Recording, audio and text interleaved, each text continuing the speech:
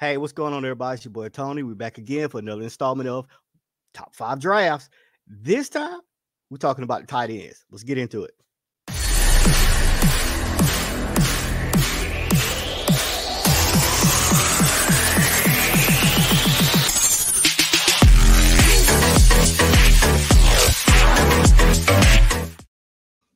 All right, my people, we back. Now, let's get straight into this. We're not going to go play around. As you can see, I got the greatest tight end of all time, Tony Gonzalez, and one of my favorite Falcons of all time, who happens to be a tight end, Algernon Darius Crumpler. Don't hate on it. All right, so again, we're not going to do these in any particular order. I'm just going to put out the 5 that I think are going to get drafted.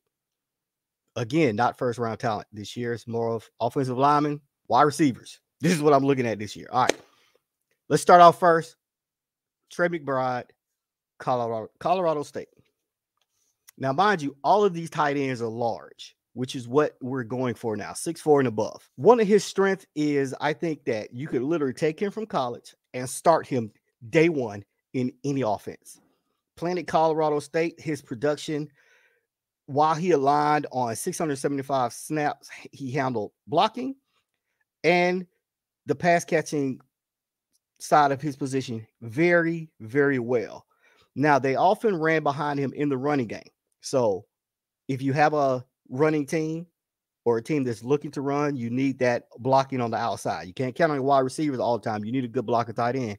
That's what he is. Now, in the pass catching, he has the ability to run away from linebackers and defensive backs / safeties, however you want to label these guys.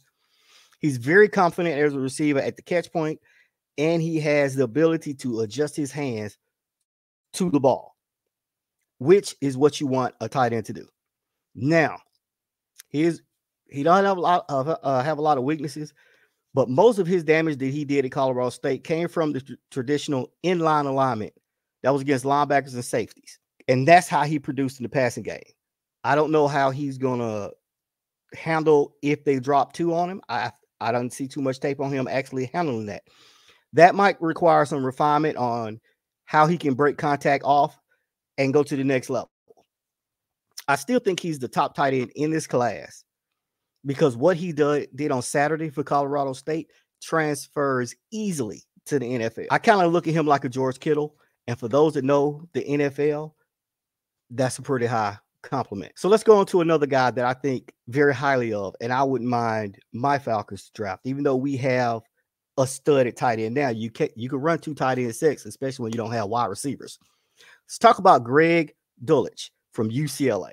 Another big, solid tight end, 6'4", 243, 250 pounds. We know how they get them numbers, so more like 235. But let's get into his strengths real quick.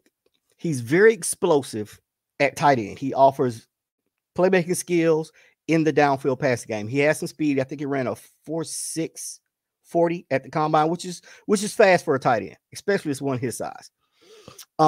He has the ability to attack the middle of the field, which you want. You don't want your slot receiver to always be the guy in the middle. You want that tight end to get in there and pull those linebackers away so the slot can exploit the weaknesses. He does have the ability to sink his hips and make sharp turns, which is what you expect out of a wide receiver.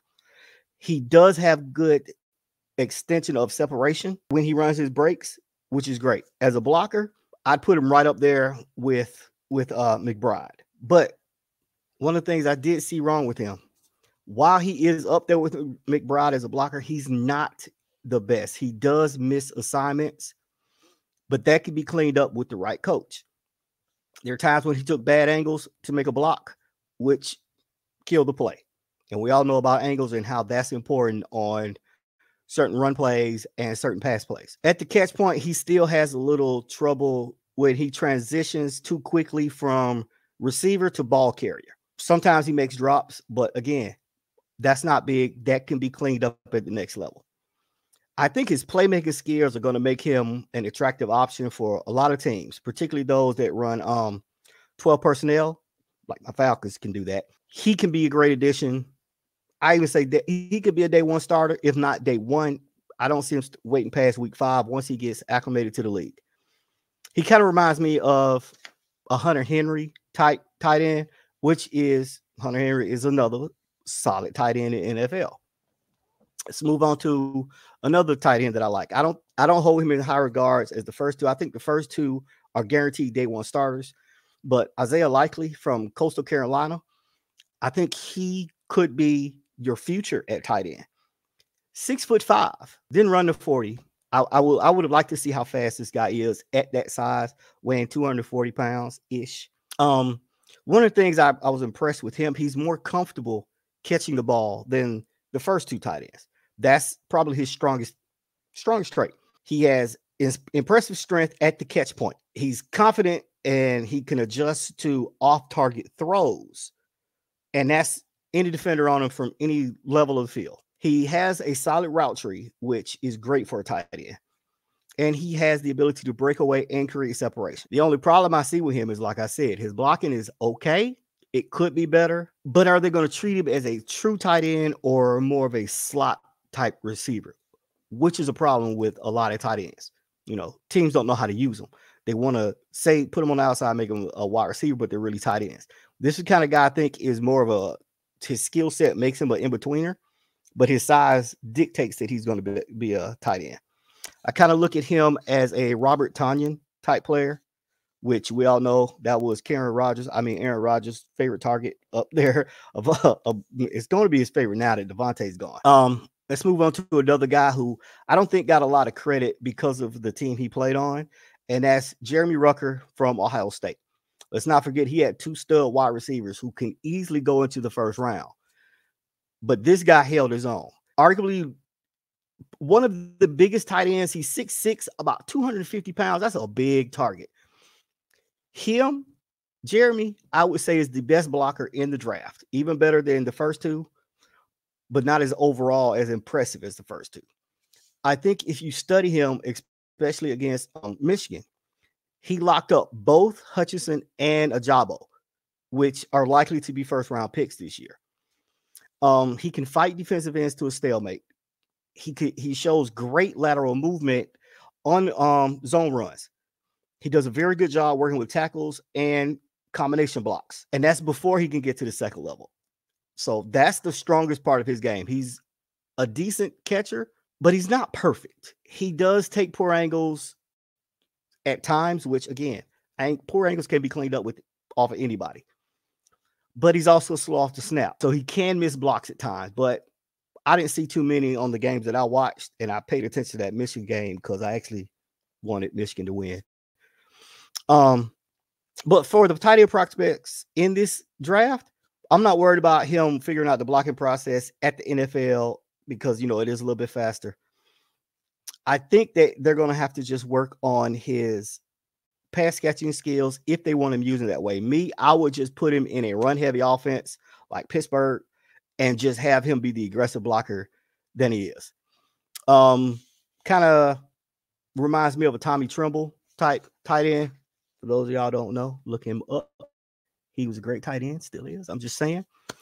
Now, let's get to the last guy. Definitely not least, but the last guy I want to talk about, Charlie Kolar from Iowa State. And it's been a while since anybody talked about any tight end from Iowa State.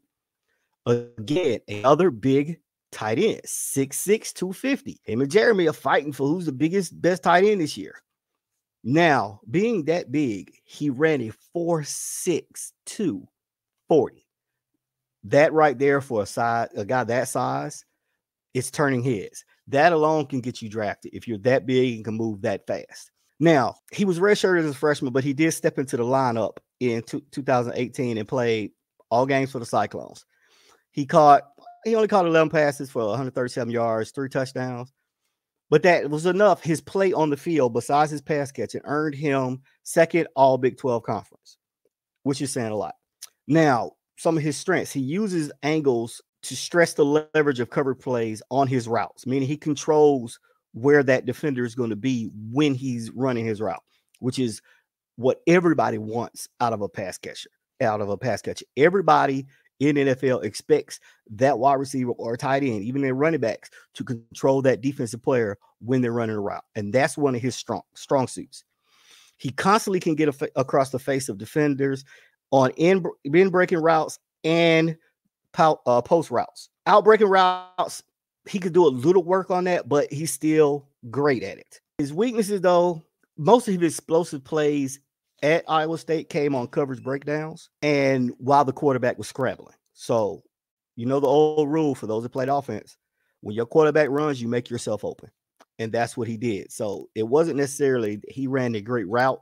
He had to adjust for the quarterback. I don't see too much more wrong with him besides that. I compare him to a up-and-coming tight end who I expect to be used more this year, and that's Dallas Goedert. So that concludes my 5, but I also want to mention one more person that I think we need to give a shout out to, and that's you guys watching me right now. I need you to hit that like button. I need you to subscribe, and I need you to help us grow. And with that, I'm done. Holla!